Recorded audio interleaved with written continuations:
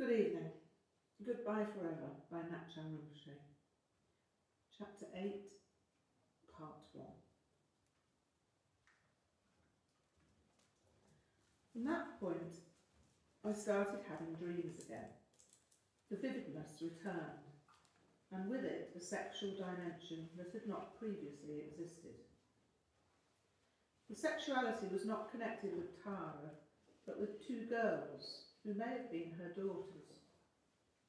At first I thought I was dreaming of Annalie, but she was pale blonde, almost white, and the girls were so dark-haired that their tresses could have been black.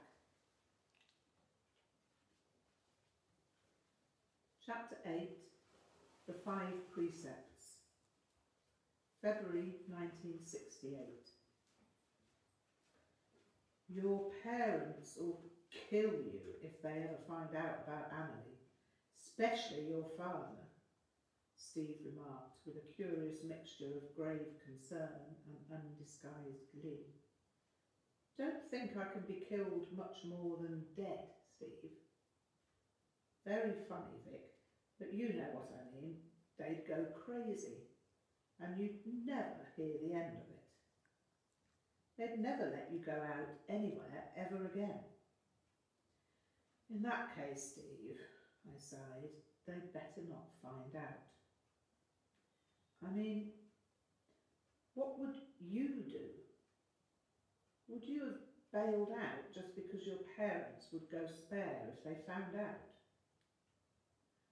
I don't know. I really don't know. But I suppose I am as envious as hell. And I suppose I have to say that, yeah, all right, I'd probably do the same. Annalie is fierce. I mean, really fierce. Yes. You see, I didn't exactly plan to have a relationship with a 22-year-old au pair girl, did I? No, but you made a very good job of it as an accident, nonetheless, Steve laughed. Anyway, Steve, look at it this way. Number one, there's no telephone at home.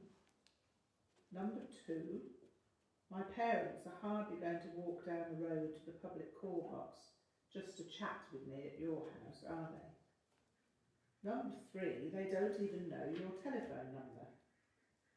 Number four, well, maybe three is enough. They have my address, though. Yes, I groaned with slight impatience. So, my father's going to drive out here just to check that I'm not homesick or whatever. I really don't think so. I've been coming to stay at your house since I was 8 years old, and I haven't died of anything yet. Nothing's blown up or got flooded or whatever, so as far as they're concerned, there's nothing to worry about. Besides which, your father's a police inspector, so as far as my father's concerned, this is the next best place for me outside prison, like a maximum security wing or something. All right, you've got me convinced. It's just, what would happen if they did find out? I mean, with my parents. As far as I'm concerned, Steve, when I leave here, you think I'm going home. I never told you anything. You know nothing. I'm not trying to get out of it or anything, but I don't feel too good about lying to my parents. No, I can see that. I like your parents, as you know, but you did winkle it out of me, didn't you? I did say that it was better that you didn't know where I went, didn't I? Yeah, you did. Yeah, and I know it's not your fault. I did keep on at you till you told me. Think of it like this, Steve. You're not lying in the usual way. You're not lying to stop your parents finding out what you've done. You're not lying to stop your parents finding out that you're doing something they wouldn't want you to do. You're not making up stories. You're just failing to tell them that I'm not actually going home when I leave here. Yes, well, that does make it sound better than lying. And anyway, Steve, this has been going on since February 1966, and you've known since March last year. And Annalie's going home to Switzerland for good in April. That's a month away, so it's a bit late to start feeling anxious about it, or start worrying about being dishonest. The time for that was a year ago. You're right, of course. I think I just got into some sort of panic about it when my father asked if you had a girlfriend. You know, when I got keen on Susan French and it didn't work out. He was suggesting I talk to you about it, and that's when it came up as to whether you had a girlfriend.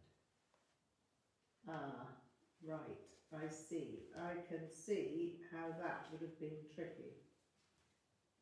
So you said no? Yes. Yes, I said no.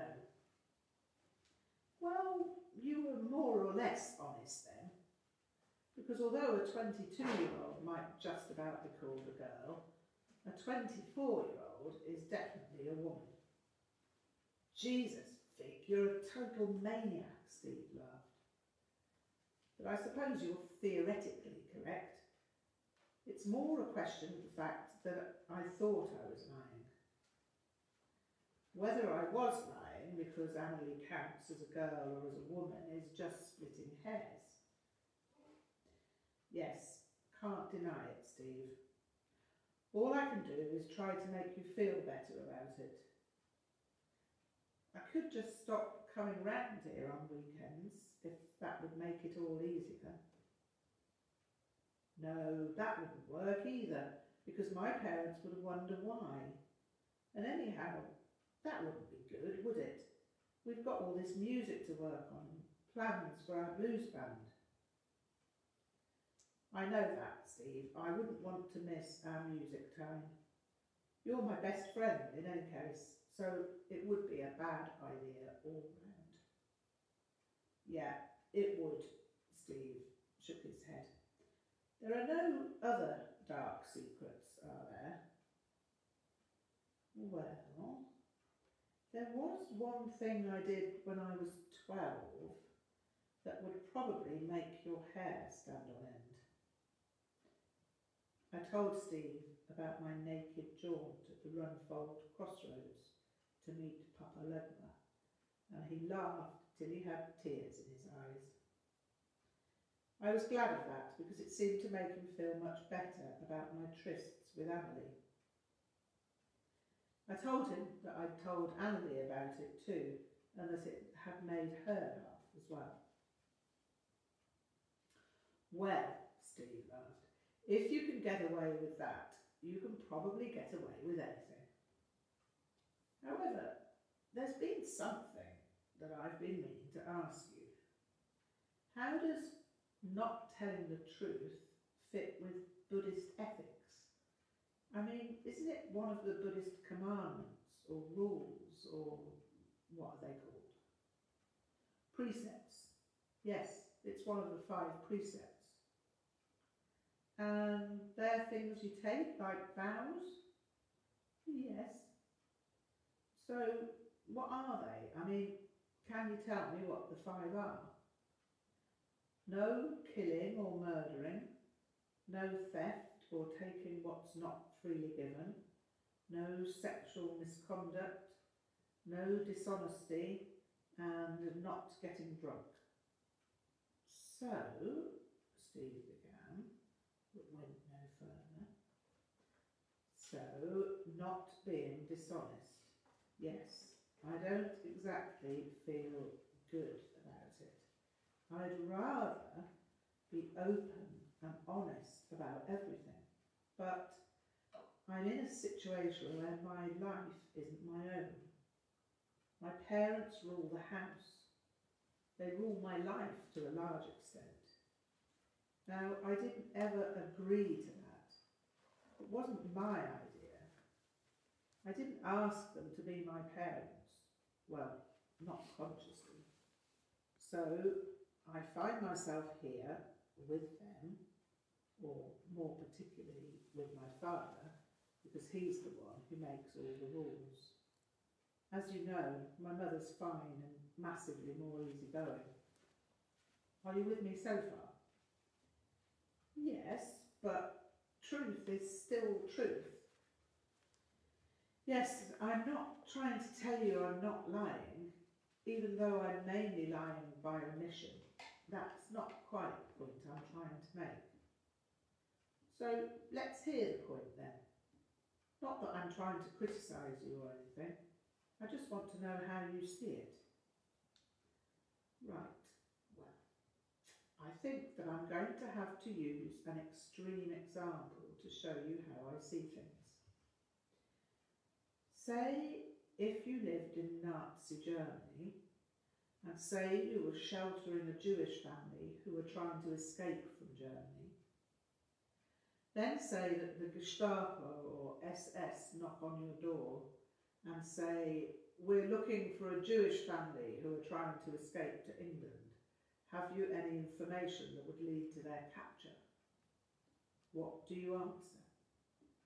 Do you say, yes, officers, they are upstairs hiding in our attic? Or do you lie? Right, well, of course, I'd lie, but that is an extreme example. Yes, I did say it would be an extreme example, but the point is that truthfulness isn't an ultimate stance. Once there is an exception, the law or rule or ethic has to be seen as flexible. I thought it was the exception that proved the rule. Here, for once, Steve, I laughed, I may know something about language that you don't know. The word prove in this saying means test, as in gun proofing or the alcohol proofing.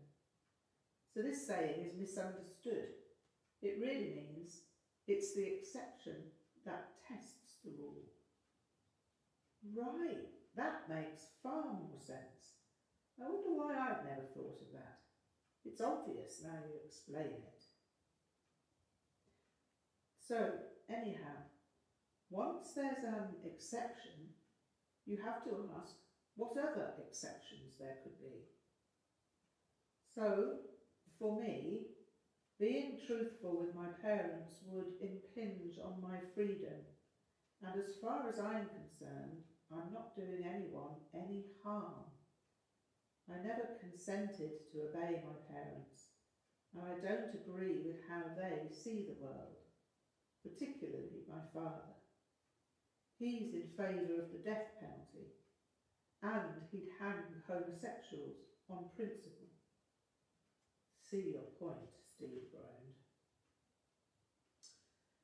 So they do have power over me without being entirely right-minded. My father would be in favour of putting people in the stocks. He's a strong supporter of hanging and flogging. So the thing about lying, as far as I see it, is that if you aren't lying to get an unfair advantage or to hurt someone, it's not the same as if you were. It's still not good to be devious, but when it's a matter of freedom, I'm choosing personal freedom over unnecessary honesty. Right, I sort of see that.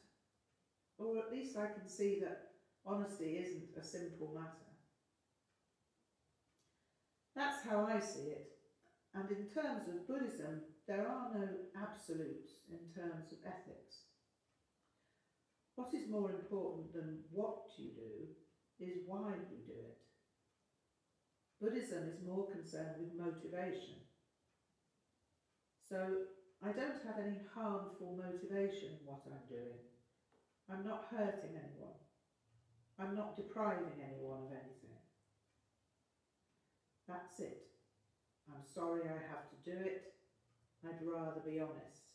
But who would it help if I were honest? Who would it harm? Being secretive or merely withholding information is not breaking the precept if no one is hurt and no one loses anything. Yeah, it makes perfect sense. I'm just glad that I can be open with my parents. So, don't take this the wrong way, Steve, but do you tell your parents every time you have an erotic dream? Oh, Steve shook his head. It looks as if my idea that I'm open with my parents has just been shot down in flames. Sorry, that wasn't my intention, Steve. I just wanted to explain my situation and explain that I really do take the 5 precepts seriously while living as I live with what's important to me.